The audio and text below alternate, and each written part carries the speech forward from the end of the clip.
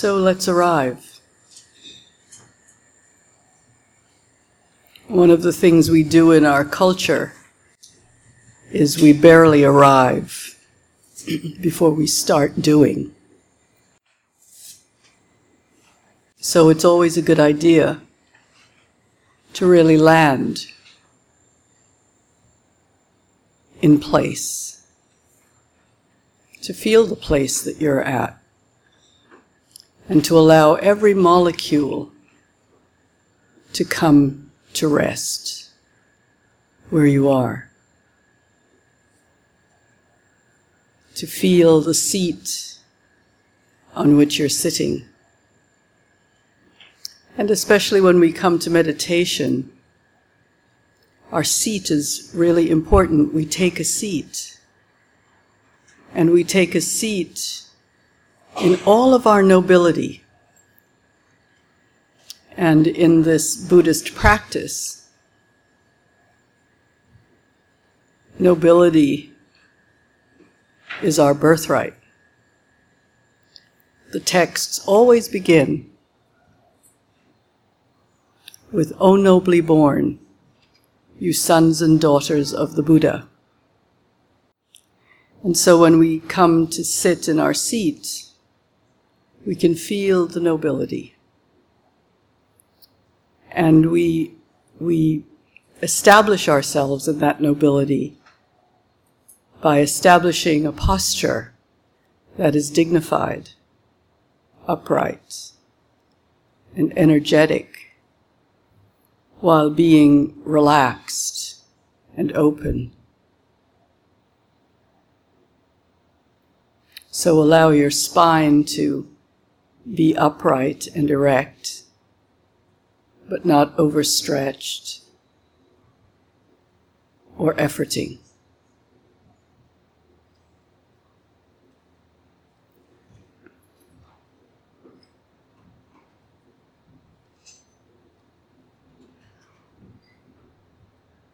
And yes, indeed, allow every molecule to arrive here.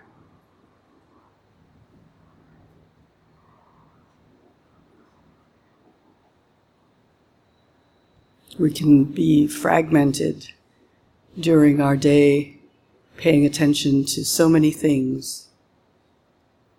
And so when we come to take our seat, an important establishment is the establishment of knowing the body. Letting the molecules come together. The posture is dignified. And to notice whether there are parts of the body that feel tight or tense. And to go there without vilifying or making it wrong. See if you can allow those parts of the body, whether it's the furrowed brow, or the tightly clenched eyes or lips, or the jaw that's set too tight, or the shoulders that are too hiked up to the ears.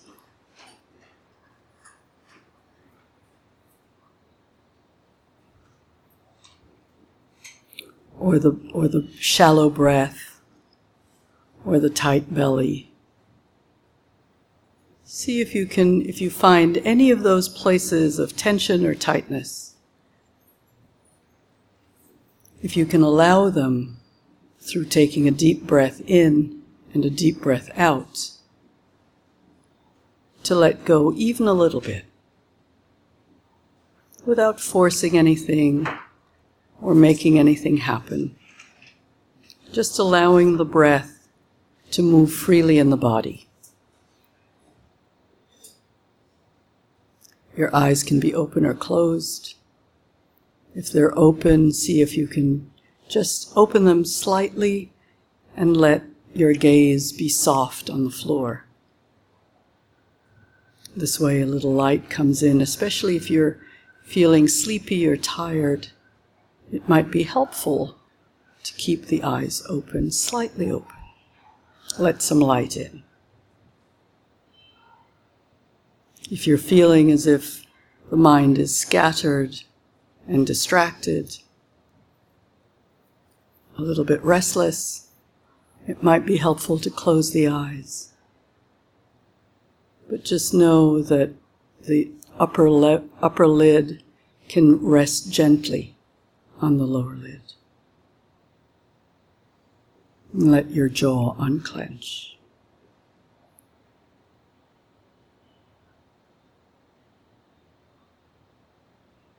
If you're sitting on a chair, to have your feet 2 feet in front of you flat on the floor, parallel.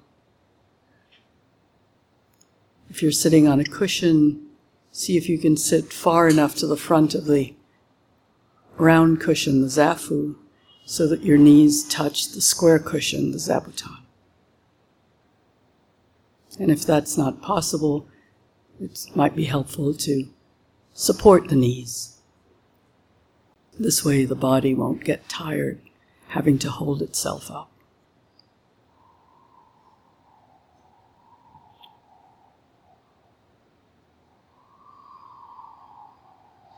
And just establish mindfulness or non-reactive, non-judgmental attention to the body, sitting here. It doesn't require a lot of energy or a lot of doing.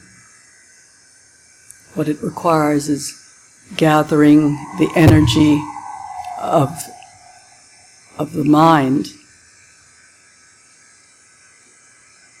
this attentive energy that we have, this ability we have to attend, to pay attention, gathering that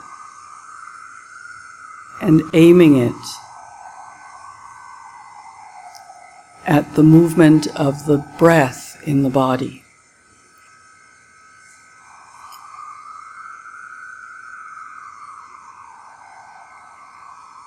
And this paying attention is soft and gentle. And the breath moving in the body is natural. So is it possible in just this half breath, this in-breath right now, to know it fully? From the moment it starts with the air coming in through the nostrils, coming up through the whole nose, and then coming back out through the nostrils. Following the journey of that breath, in and out. Very simple. This is a way of gathering all of the energy of the mind, which can tend to be somewhat wild, aiming it and allowing it to come to some peaceful rest just by being with, feeling the rhythm of the breath. It may be easier for you to find the breath at the movement of the belly or the chest, the rising and falling. That's okay too.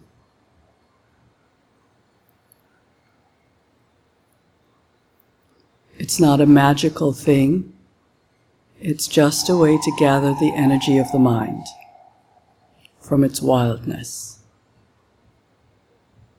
And see if it can be here, presently. Letting go of all of the proliferations and ruminations of the mind, which will definitely come and go. Not following them, but allowing them to be in the background as we place the breath at the foreground of our attention.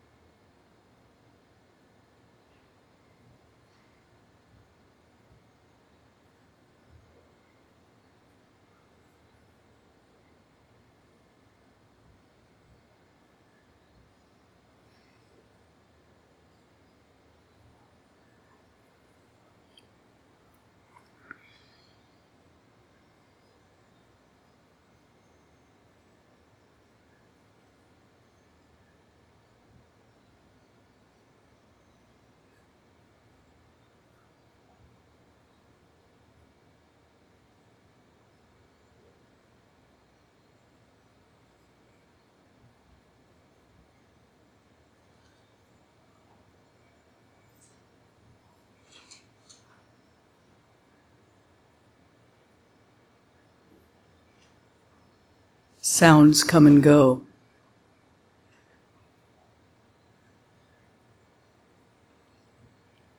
Sensations in the body come and go. Thoughts arise and peak and pass away.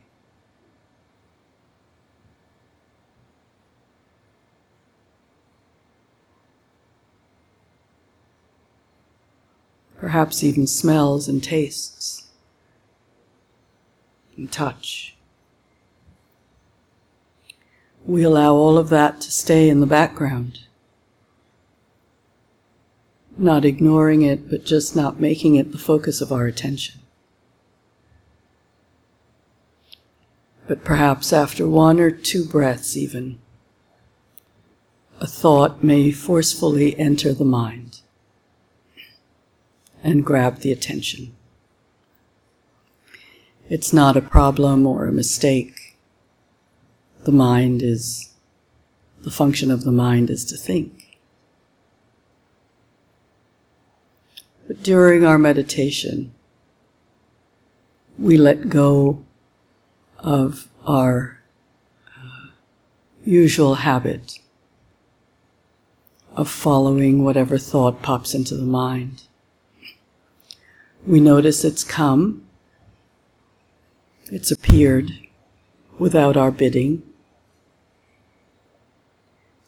And if we catch it, we notice that it's a thought, we notice the thought process, how it arrives, peaks, and then disappears. Or it may capture the attention, and we may find ourselves following a thread of thought.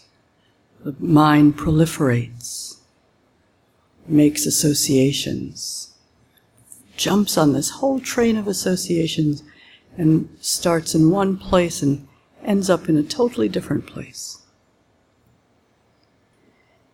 It's not to be judged or vilified or think that there's something wrong, but actually to notice that's happened when you can.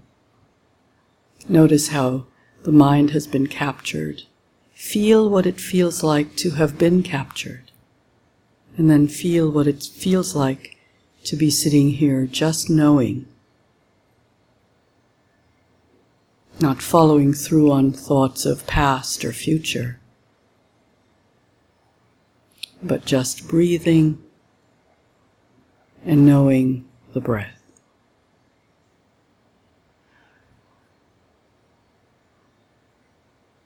And if we do that 1,000 times, that journey of moving from breath to thought to breath, that's okay. We're training the mind, and in any training, there is an up and down, a bell curve of our ability to do it and then to jump off and then to do it again. It's not a problem.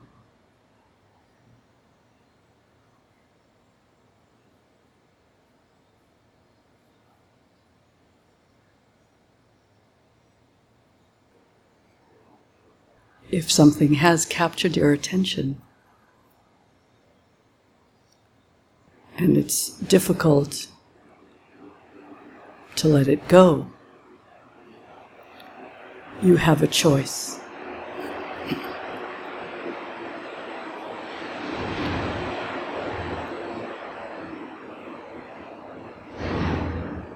You can choose, rather than simply allowing the thought to come and peak and disappear, to let go of the breath and turn the attention to this thought, this sensation, this smell, this taste, whatever has appeared. And then notice how that comes and peaks and disappears. And when it's no longer capturing the attention, returning the attention to the breath.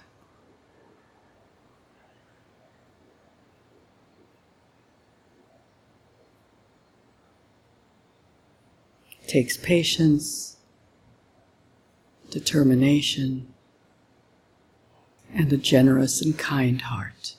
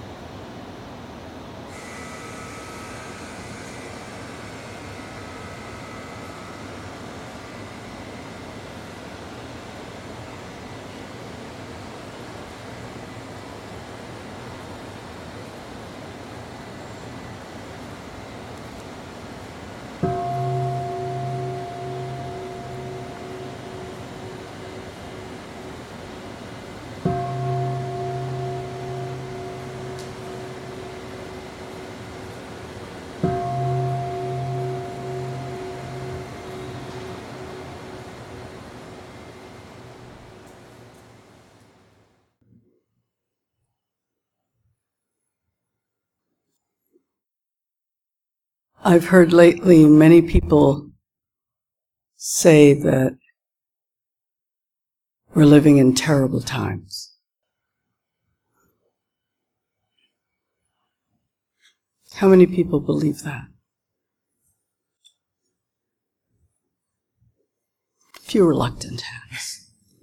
How many people think we're living in wonderful times?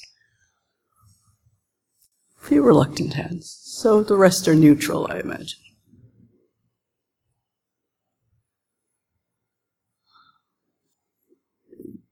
Just recently, Pope Francis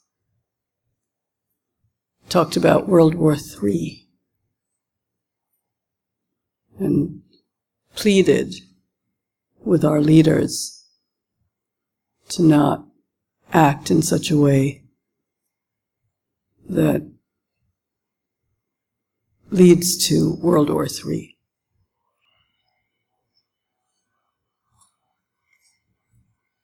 We've been, with technology in the condition that it's in,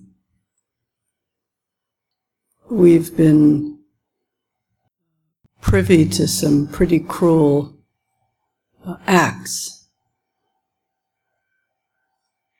And what's interesting is that sometimes if these acts happen and we hear about it, in some ways we can, we're moved by it, but it's not really that affecting. But in this day of videos, and people being caught in the act, or actually videoing their acts of cruelty, we're horrified. And certainly in these summer months, seeing videos of black men being choked to death, or hearing of people being shot, killed because they're of the color of their skin, it rattles our being. Or we see images of rockets being hurled from Israel to Gaza and from Gaza to Israel. And now we're told that there'll be yet another conflagration, in a way, in the Middle East of bombings that will surely kill innocent men, women, and children.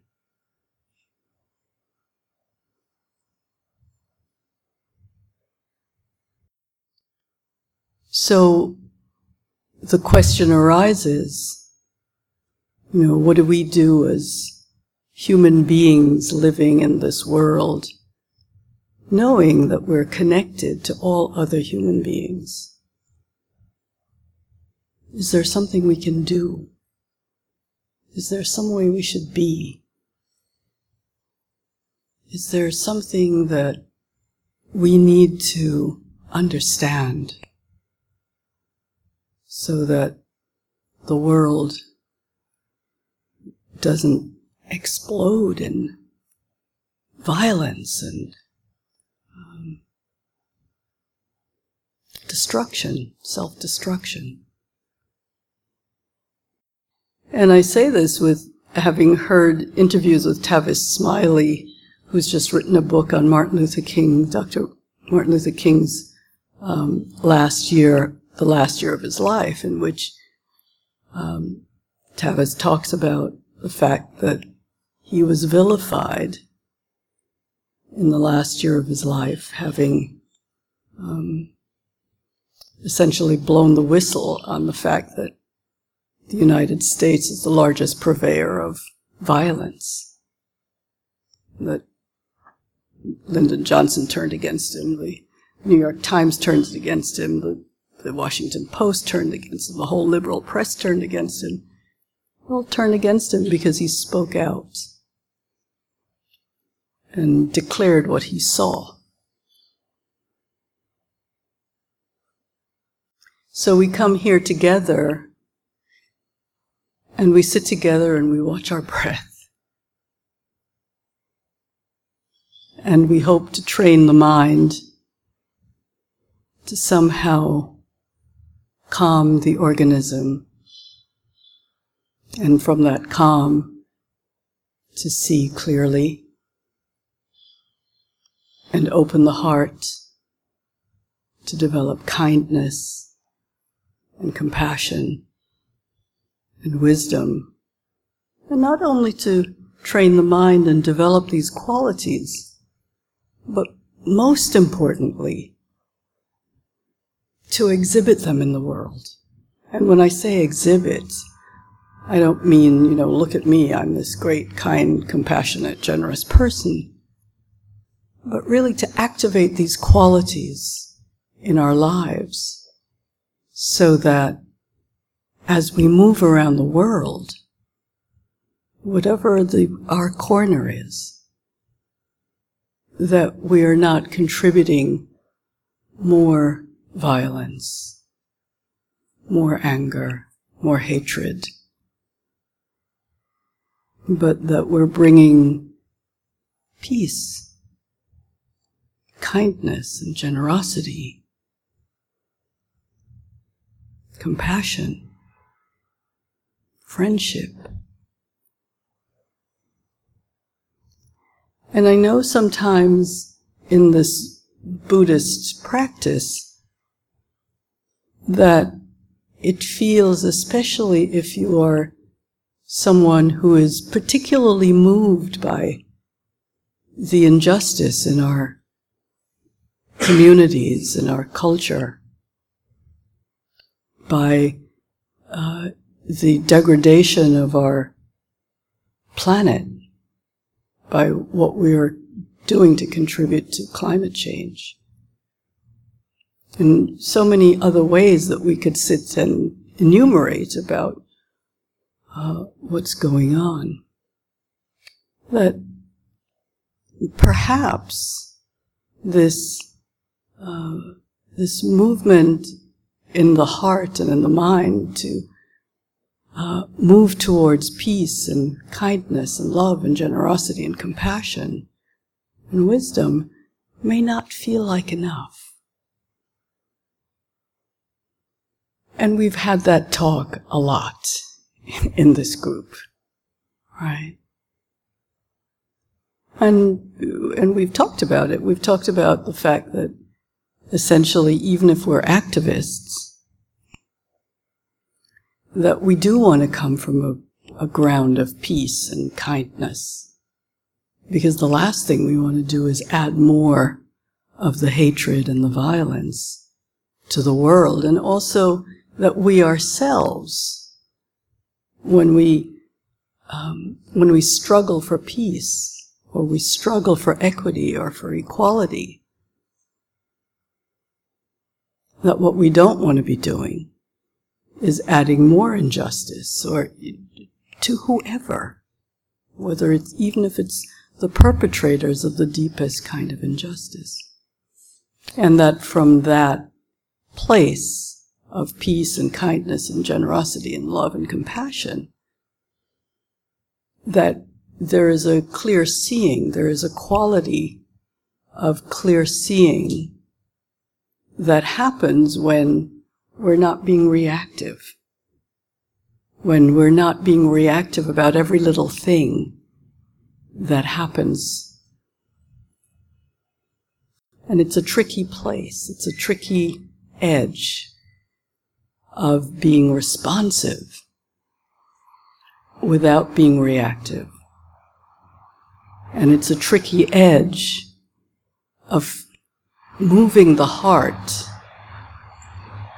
towards compassion, even for those who are doing the most injustice.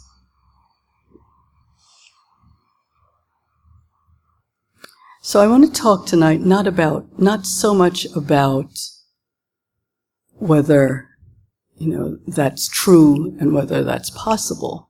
It's a thesis, and it's certainly the basis of the Buddhist teachings, is that we purify our own hearts and our own minds. And so that when we act in the world, that's the place from which we're acting. But what I want to talk about is how that actually happens in the face of rage, which can feel very justified and is justifiable. In the face of fear and anxiety.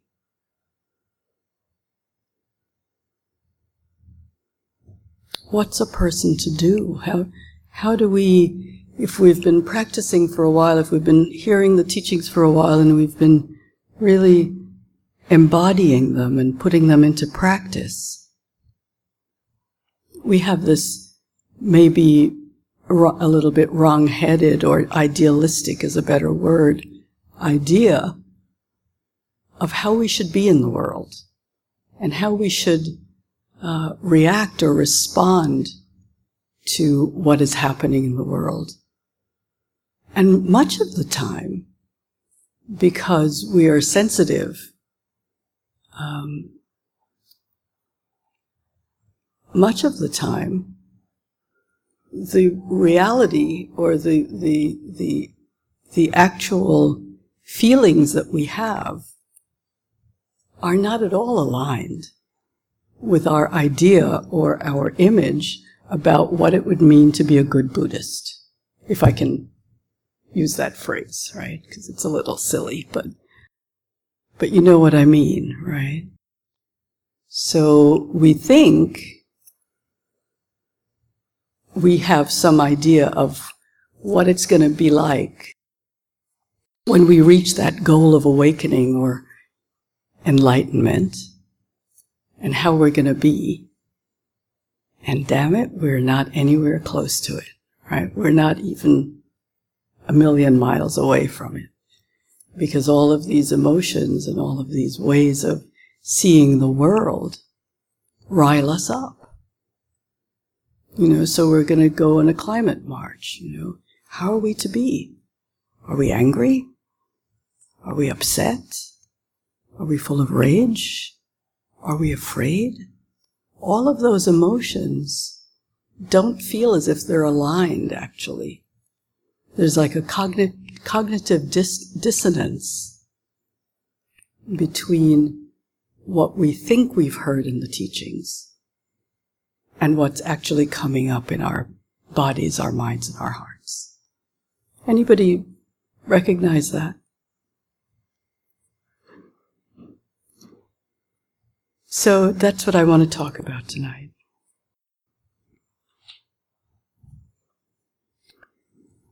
So I've been practicing, especially in the beginning of my practice, I practiced sometimes at Zen centers and with a Zen teacher. And at the beginning of each day or each sitting, they would recite the Bodhisattva vow, which said, "Sentient beings are numberless.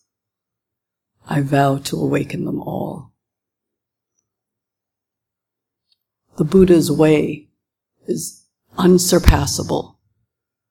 I vow to master it. I vow the dharma gates are innumerable. I vow to enter them all." And I appreciate that vow, because in one way what it does is it completely confounds your mind, right? And that's what I like about it, because I tend to be a very mental person, right? I tend to like my thought thing to explain the world. But as I've grown older, I'm beginning to understand that there's something beyond what this limited mind thinks, and to pay attention more to the irrational and to the intuitive, and to see where that leads. But what we're really talking about in that vow is that we vow to awaken with all sentient beings and to bring compassion and be present for all of life, so that our life, being interconnected with all beings, brings awakening. This is pretty daunting, right? I've tried it with my own family. It's not been easy. I think I've failed often. I have a sister here, so she can vouch for that. I don't mean you.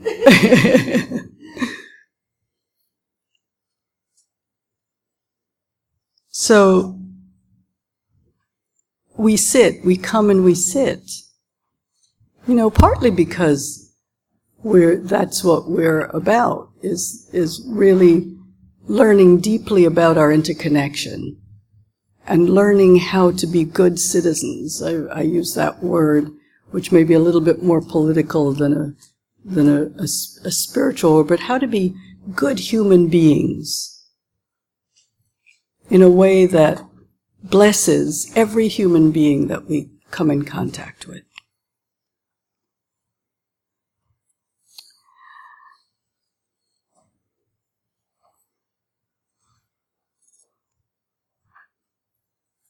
There's a story of the Buddha, and there's a conflict between Magadha and Kapilavatthu, which were in the Buddha's kingdom.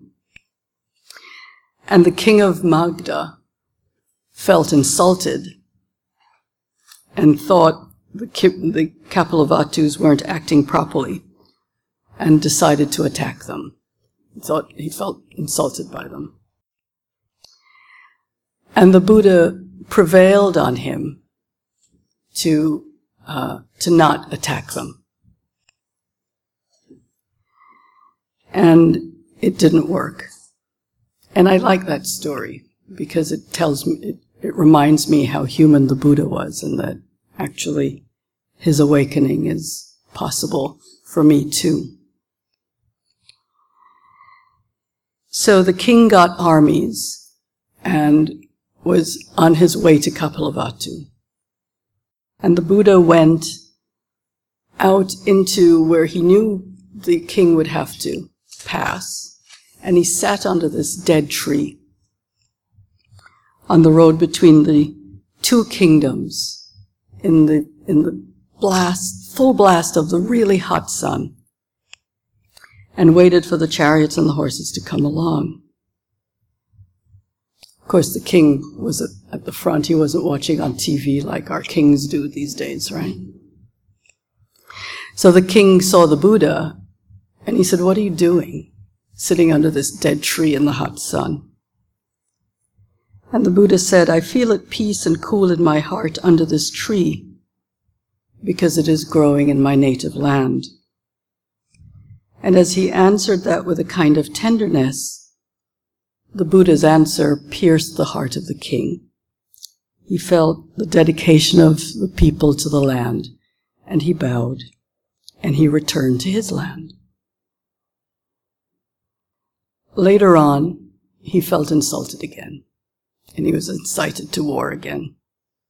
And the Buddha pleaded for peace, and the king wouldn't listen again, and he said he was going to go to war.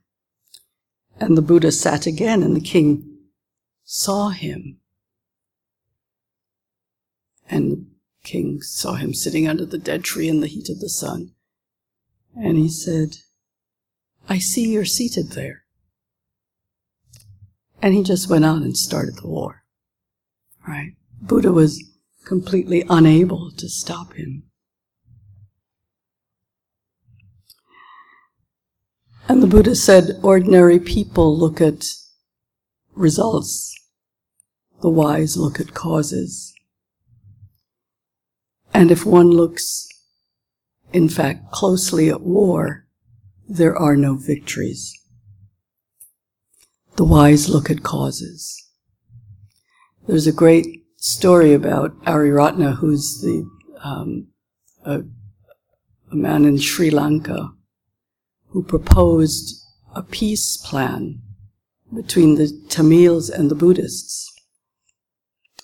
Terrible civil war between the Tamils and the indigenous Buddhists. And they call him Ariratna, the Gandhi of Sri Lanka. And he gathered together thousands of people came to this convention because Ariratna said he had a plan for peace. And when he presented the plan, it was a 500-year plan.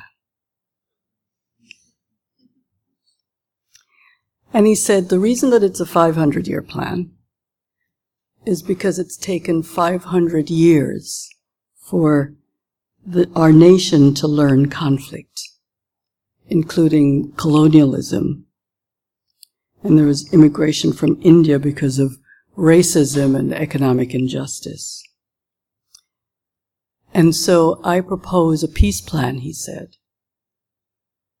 which will take 500 years to erase all of the history of those 500 years of colonialism, injustice, and all of that. That I'll have a plan for 6 months. I'll have a plan for 1 year. After 1 year, we'll rearticulate what we're doing, and we'll see how it worked for the first 6 months. After a year, we'll come back, we'll look. After that year, we'll decide what we're going to do. After 5 years, we'll come back, we'll look, we'll see, and it will take us 500 years. So no rush. No rush.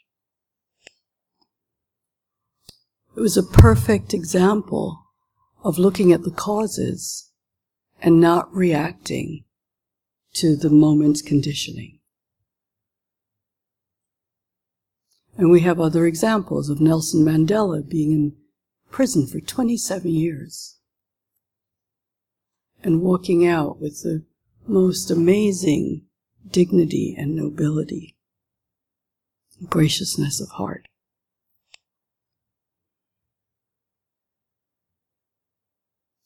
What we begin to understand as we do this practice and we listen to the teachings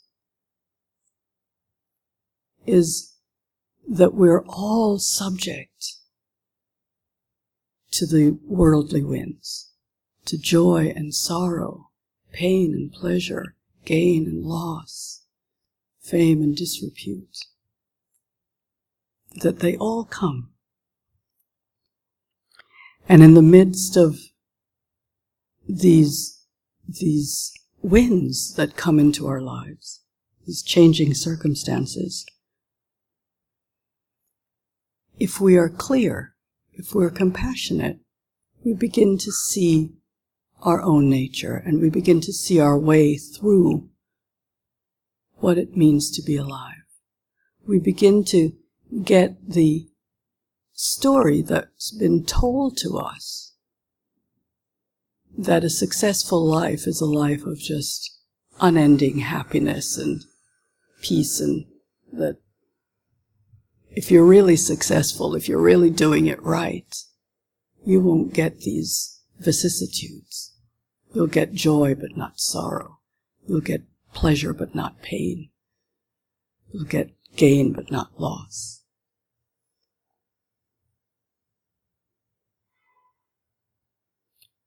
We learn this, our Buddha nature, the way through. And we begin to learn the path of compassion, to follow this path of compassion no matter what. Now, what does this path of compassion mean? What it means is because we wisely understand and recognize the vicissitudes of life, that we also understand our human reactions to it. And what it means is that we begin to take all of this as our path into awakening, our path into compassion. That this idealized way we think of being pure and equanimous and compassionate and kind as an understanding of what works in the world, what is helpful in the world, is not the same as being human. It's not the same as how we are from moment to moment to moment to moment. And our practice of meditation is actually to show us that. It's actually to have us know more and more and more deeply how we are from moment to moment, and to see how the circumstances are constantly changing, and that our work is not to bypass it, or to go around it, or to go over it, or to transcend it, but actually to go through it. That the rage that we feel when we hear of Ferguson, or Staten Island, or all of these different ways in which injustice and racism keeps asserting itself, that rage is actually the path. And I don't mean that it's the path of that we react to that rage and we take up a gun or a weapon and we say we're going to do exactly the same thing. But actually our practice of being here means that we're here with every single mind state and every single emotion that arises in every moment.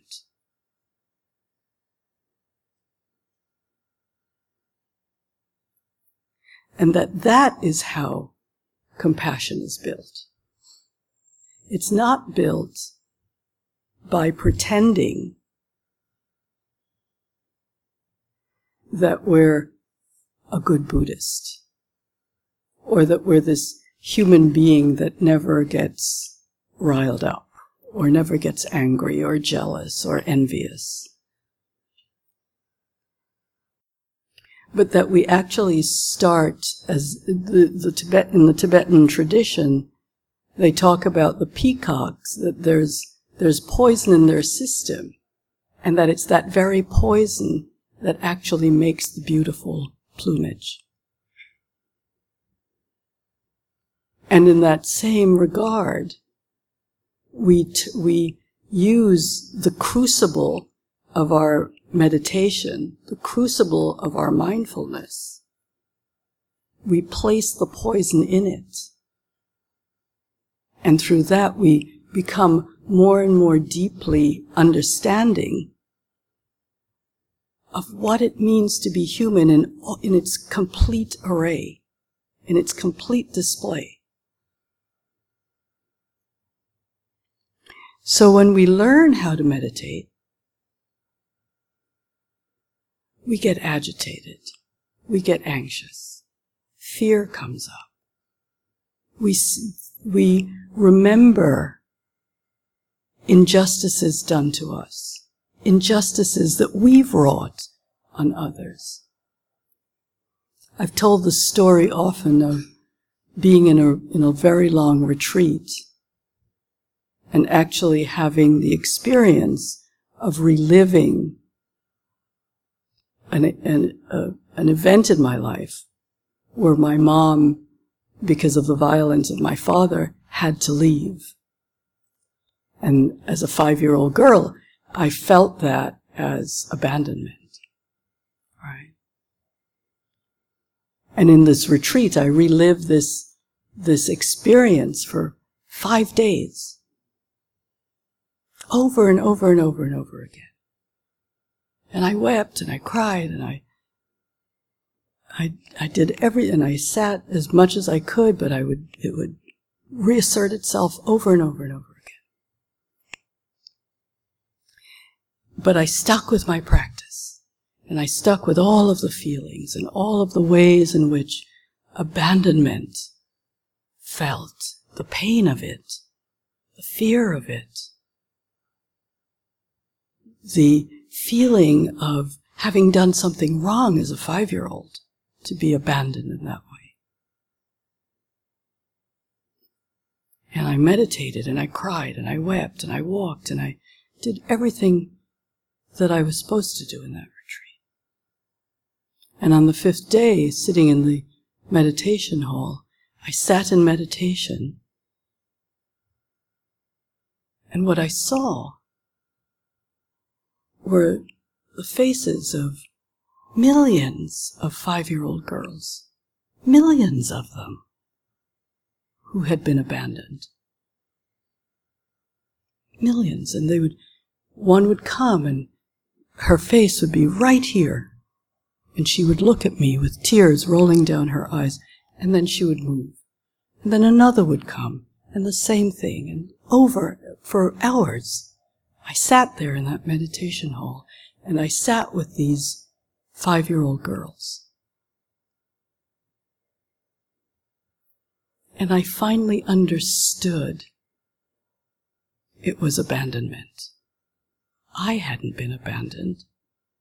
It was the abandonment that we all have felt sometime in our lives as human beings. It's not personal. And in fact, at that time in my life, my mother hadn't really abandoned me. She just had to leave, because she had to leave a violent situation. But this 5-year-old mind interpreted it as abandonment. And that was a profound understanding in that moment of the connectedness of our human hearts, that we've all experienced abandonment and disgrace and shame and fear and anxiety and oppression. In some way, shape, or form, it's the commonality of it is mind-boggling. And that even though we feel it personally, and of course we do because we're human beings, it doesn't mean that we have to get stuck there. Because if we get stuck there, then we are powerless. That is not a powerful place to be. But if we can move with that abandonment, with that fear, with that anxiety, with that disappointment, that sadness, that loss, that grief, whatever it is, if we know it fully, if we're able to turn to it and let it in, which is what meditation trains us to do, is to face the difficult, to be with that part of ourselves that we don't want to know, we don't want to see. And to do it with perseverance and patience and kindness, loving kindness. Something else opens. The compassionate heart opens. And courage opens. And courage is not, as we all know, it's not the absence of fear. But it's the ability to be with fear in its rawest state and to act nevertheless.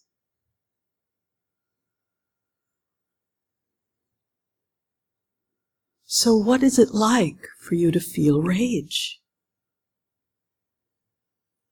What is it like to feel despair?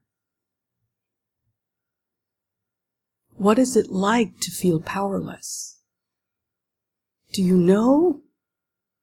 Or is it something that we, the minute these feelings start to come up, we have a drink, or we call a friend, or we take a walk, or we watch television, or we do whatever we can not to have those feelings. Because we've been raised in a pleasure culture. It's good if it's pleasant, it's bad if it's unpleasant. And so we keep moving. And it's not to say that we become masochists and try to feel the unpleasant. God knows there's enough of it out there. We don't need to manufacture it. We don't need to go and find it. We don't need to do anything to bring it or attract it to us. The fact that we have a human heart, a human body, and a human mind brings it. So the practice is what brings dignity to these emotions and doesn't leave us sprawled on the floor, unable to move or to act. But there's a kind of strength that comes when we're able to face our most unwanted fear, our deepest rage, our longest standing anxiety. When we're actually able to do it with some graciousness of heart.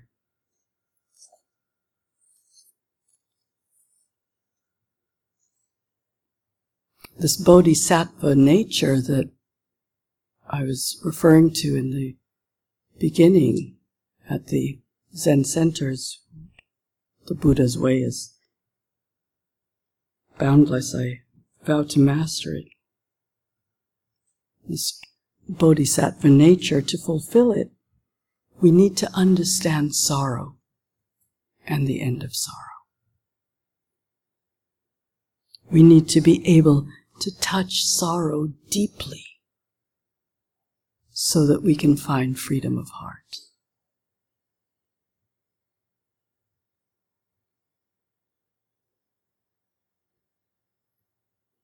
And so, whatever we want to do in the world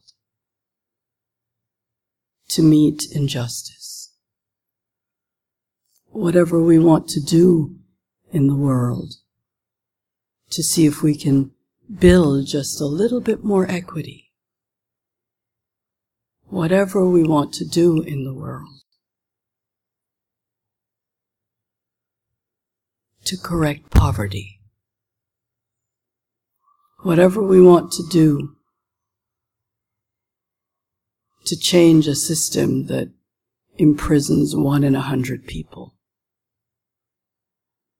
That leaves 2 million, I think it's growing, it's actually gone beyond 2 million people incarcerated. Whatever we want to do to stop the madness of the despoliation of the environment.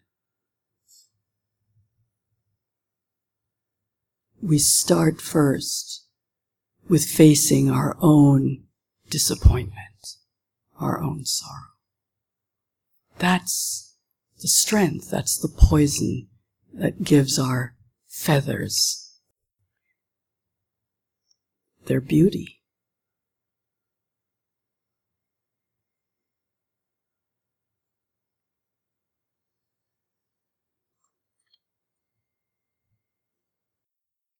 Sufi master Pir Vilayat Khan teaches us, overcome any bitterness that may have come because you are not up to the magnitude of the pain entrusted to you. Like the mother of the world who carries the pain of the world in her heart, you are sharing in a certain measure of that cosmic pain and are called upon to meet it in joy instead of self-pity. O nobly born, You are the sons and daughters of the Buddha. You are the sons and daughters of the Buddha. Your practice confirms that. It affirms you as a noble being. And what that noble being is defined as in our teachings is one that has learned suffering, the causes of suffering, the clinging mind, the path to the end of suffering, and the liberation from suffering. And that's what I wish for you. Thank you.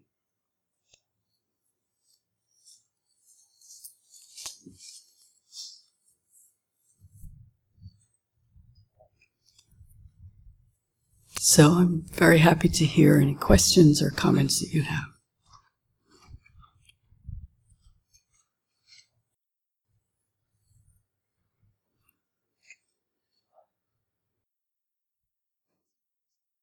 Hi, I was wondering, how often do you meditate? How often do you meditate? Once a day, or? Do you want me to tell you that? That's very private information. How often I meditate? I meditate 16 hours a day. That's about how long I'm awake.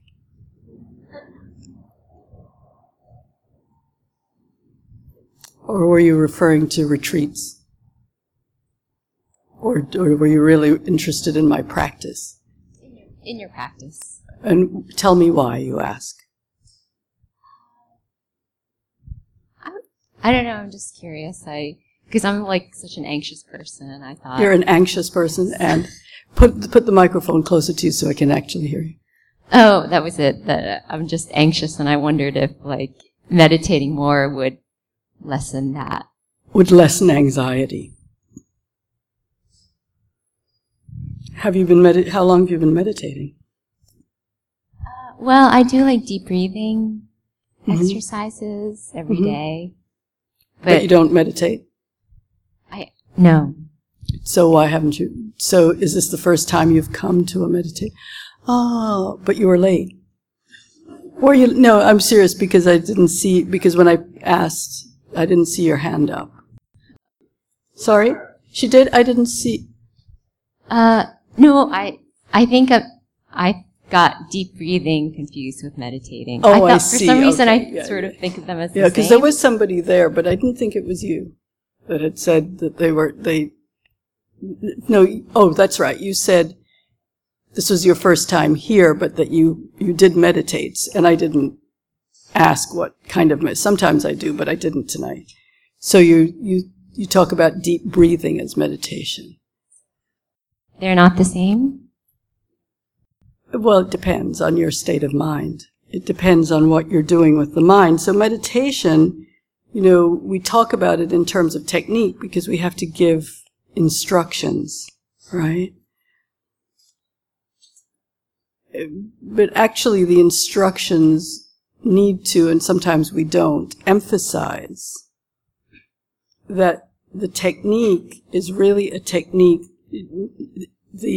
The end of meditation is not the technique, but actually the state of mind that you bring to meditation, which is one that is open and present for whatever our experience is right here and now in this moment.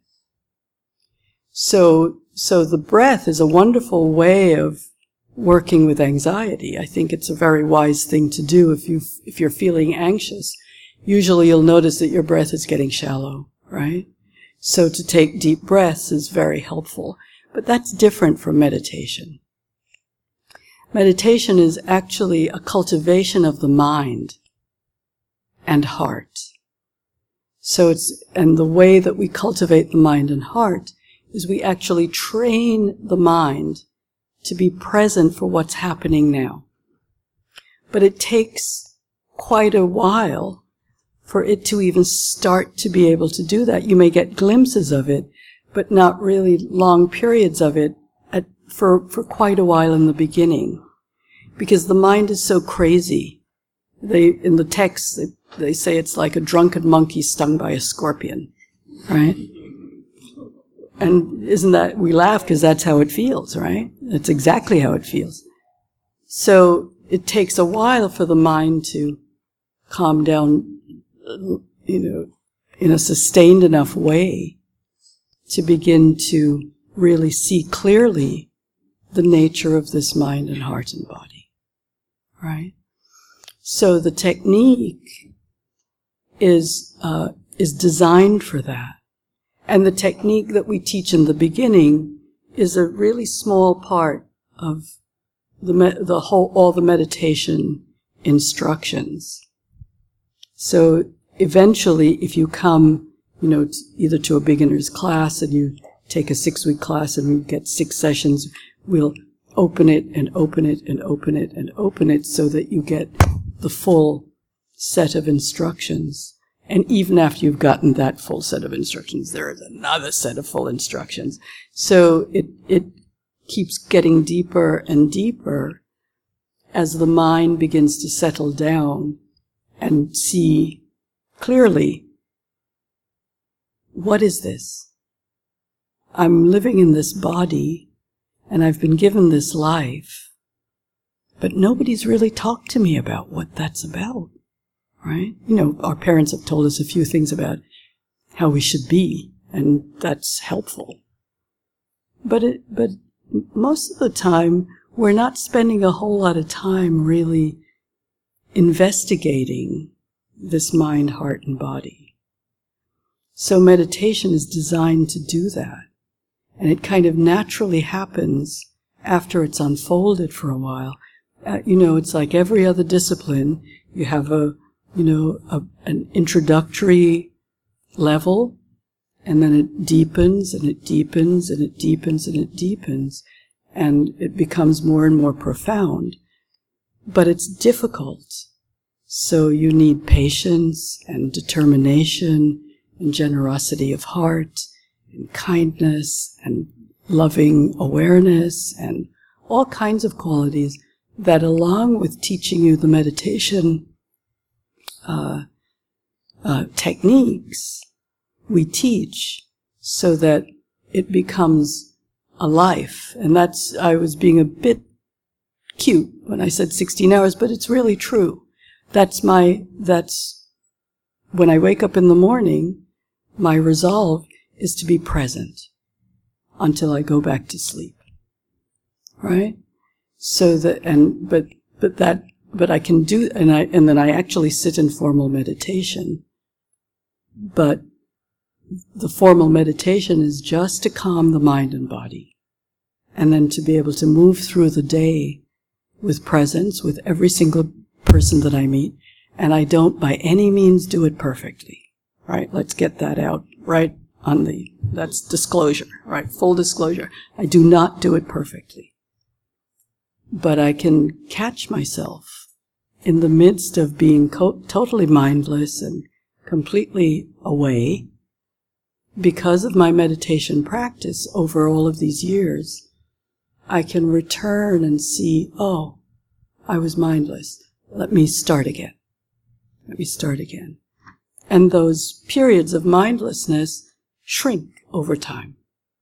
And the periods of mindfulness grow over time.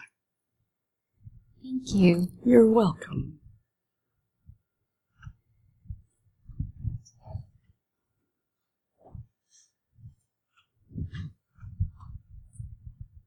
I wanted to thank you for what you shared about what you experienced during the retreat, the 5 days with your mom, and ask a clarifying question.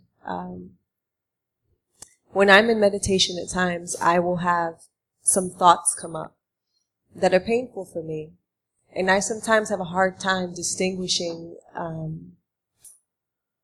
whether I am being a masochist and my mind's just torturing me with something that I feel like I've resolved, or whether there's something more to be felt or experienced to let that go. And I don't always know how to distinguish that. So you're trying to distinguish between whether you're a masochist and driving yourself crazy, and what's the other alternative? And if there's something there more for me, like if there's something there for me so to if be there's had something by sitting in with it. what's coming up. Right, or am I just torturing myself? Like, that's my question. Yeah. So, that's a hard question to answer because I'm not in your mind. But what happens if we're alert and awake and aware of what's arising in our mind stream? It's hard to explain, but I'll try. As soon as we see it, and those of you who are somewhat experienced meditators will recognize this, as soon as you see it, it disappears. But you have to see it in the right way. And you're not seeing it so that it will disappear, because good luck with that. It will not disappear if that's the reason you're seeing it. But it will disappear because you recognize it as thought. When you're meditating, you are letting go of that habit that the mind has of proliferating and following everything that rises. I have a masseur, somebody who gives me massage because I've got a hand problem, and he talks incessantly. Drives me crazy, but he's so good that But what I actually had a session with him today, and what I noticed was that he actually speaks everything that comes into his mind. And it was so wonderful and fascinating for me as a meditation teacher to have this opportunity to watch his mind. That's what I decided I would do so that I wouldn't go crazy, right? I just started watching his mind. It was the best thing in the world. He would talk about, he would start by saying something about what he was doing with my hand, and then suddenly he would switch to something that he did with his mother's hand, right? And then he would start telling me about what happened in the hospital with his mother. And then from that he would start telling me about the conversation he had with the doctor. So I'm watching how this chain of associations is happening in his mind. And he's not a meditator. So I couldn't say to him, Frank, watch your mind. Watch how it's just jumping. So he could start out with my hand and wind up talking to his mother's doctor. And we do that all the time, right? Now, what's the alternative? Is if he's with my hand, he's with my hand. And even though there may be a flash in his mind about his mother's hand, if he's a meditator, he can notice that the flash happened, notice that it's a thought about his mother, and return to my hand, because that's what he's doing in the present moment. And he'd be silent. But I'm not his meditation teacher, so I don't tell him, right? He hasn't asked me. But I thought, wow, he'd probably be so much more effective, even though he's very good, if he were present with just my hand. The feel of his thumb on my hand and what's happening and all of that. But the only way he can do that is if he notices the thought arising and lets it go. Notices the thought arising. And to address the other part of your question is, what is important that arises in meditation? Trust me, it will come again. They say that we have something like, I always say the wrong number, but let's say 100,000 thoughts in a day. That's a lot, right? And 95% of them are not new. So that means that 95% of our thoughts are recurring. So if something comes up in your mind in meditation that you think may be important to you, don't worry, it will come up again. You don't have to grasp it right then and chew on it and solve the problem right there, because that's not training your mind to presence. It's probably something about the past or something about the future. It's not about the present moment. So this training of being in the present moment is to strengthen the mind so that it's not dragged here and dragged there and dragged there and dragged there, but that it's steady. So that when you do take on an issue, you do it with a really strong and steady mind. That's the nobility that I've been talking about. That's where our nobility comes from. We can take our seat really solidly on the seat and see what is seen, felt what is felt, hear what is heard, and know what is known. And we're not wavering. We're not talking about the hand and the mother's hand and the doctor and the hospital and all of that, because the mind, it weakens the mind to do that. So don't worry if something comes up, and it's important that that insight that you need will come in that moment. It'll come when it's ready. And you can have faith in that.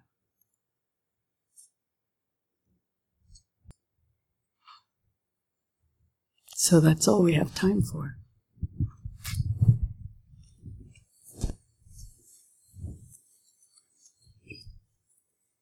So thank you for your attention and your kindness and your practice, and for your willingness to be in the world in a way that is without greed, hatred, and delusion, even if you've not got that perfectly. Just the desire, the resolve, the practice, and the patience to allow those forces to be lessened in your life, and for the forces of kindness and generosity and wisdom, compassion to grow. Helps us all. So this goodness that we create by being together, we don't hold for ourselves. But we disperse it, we send it out to bless all beings, and we dedicate this goodness to the benefit, the happiness, the welfare, the well-being, and the awakening of all beings everywhere without exception. Wishing that all beings be happy and peaceful, safe and protected from all harm and danger, healthy and strong, and live with complete ease, in complete freedom, and freedom from suffering. May it be so.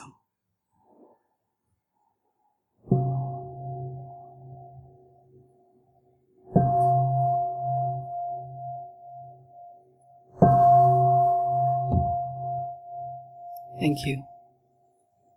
Good night.